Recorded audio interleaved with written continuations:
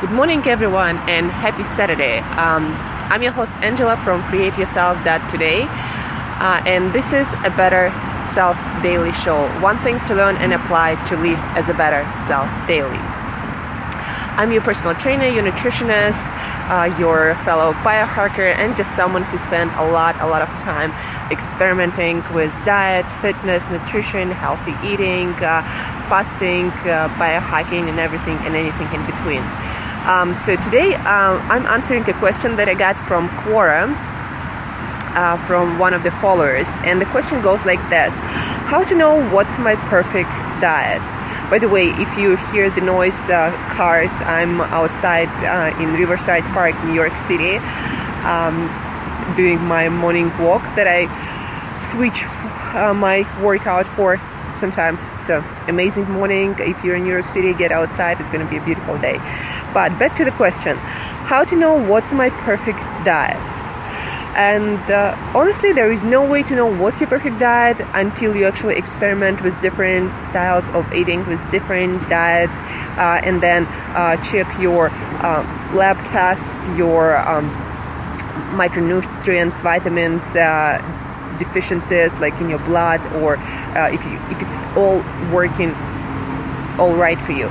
So you gotta experiment with different kinds of diets, see how your energy levels change, see how your mental state, your emotional state change, see how your workouts change. Do you perform better? Do you perform worse? For a lot of diets, it takes time for your body, for your brain, for your metabolism, for your digestive system to adjust before you actually experience all the benefits that you can get from the diet. But you gotta experiment. I've been experimenting with different kinds of styles of eating since I was a teenager, because I've always been curious about diet, about nutrition, and how you can hack your biology to improve your mental and physical performance. And there are a few things you gotta understand also about finding or knowing your perfect diet. First, you gotta educate yourself, no matter what. Especially in this world where so many foods are not the best for you, so many foods are of poor quality. You gotta really educate yourself and know what are essential nutrients, like essential fatty acids or essential amino acids, essential vitamins and minerals, and you gotta educate yourself where you can get them, what foods are the best, and you gotta get the best quality of those foods. So, for example, if you know that omega-3 fatty acids are essential for your health, for longevity, for your mental and physical performance, you got to know where to get them from, and you got to get the best quality of food. Because, for example, if you're going to get them from salmon, farmed salmon and not fresh salmon is not at all the same as freshly caught wild salmon. The ratio of omega-3 fatty acids per unit of that food is going to be completely different. So you gotta educate yourself and know what are essential requirements of your body nutritionally, and then you gotta make sure that you're getting those requirements met through the best food that you can afford. And believe me, quality does matter a lot, like a lot. You can get 100, 200, and even more % of nutrition from the best quality of food compared to conventionally grown or farmed animals, like all these foods that are not of the best qualities and that were not stored in perfect condition, etc. So you gotta educate yourself. And the second thing is what works for me will not work for you, and vice versa.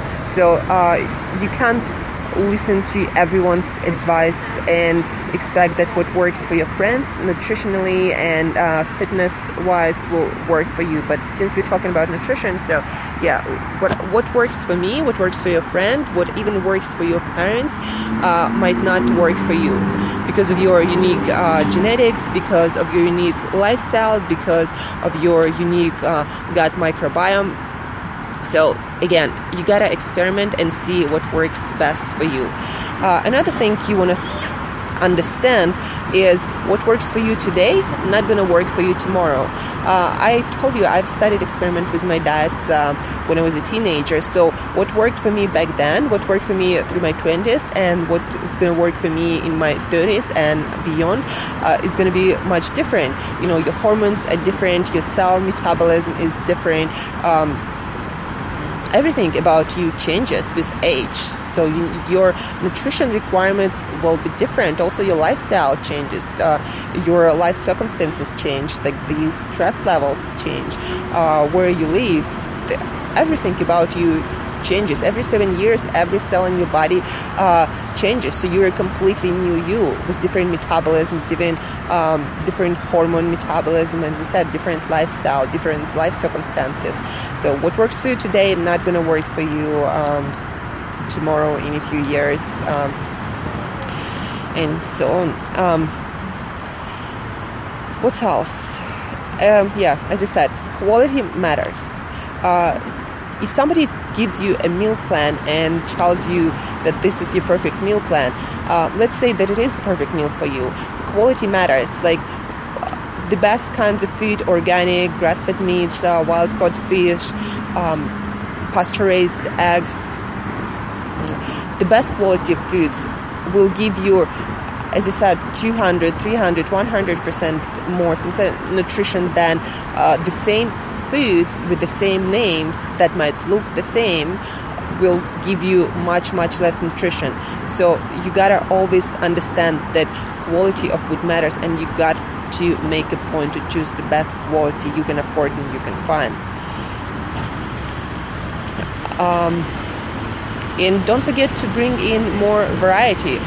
In nature, the diet was never naturally like the diet or our bodies. We're not the same. We change with seasons, with weather, with different life stages. So ideally, you would eat a variety of foods seasonally, locally, bringing more nutrients into your diet, and that's what the longest living people do. They eat seasonally and locally, and that's how they bring more variety into their diet. But they also have staples, like, for example, fatty fish like sardines or mackerel, because omega-3 essential fatty acids are essential for your life. Or a lot of them eat some kind of fermented products like kimchi or sauerkraut.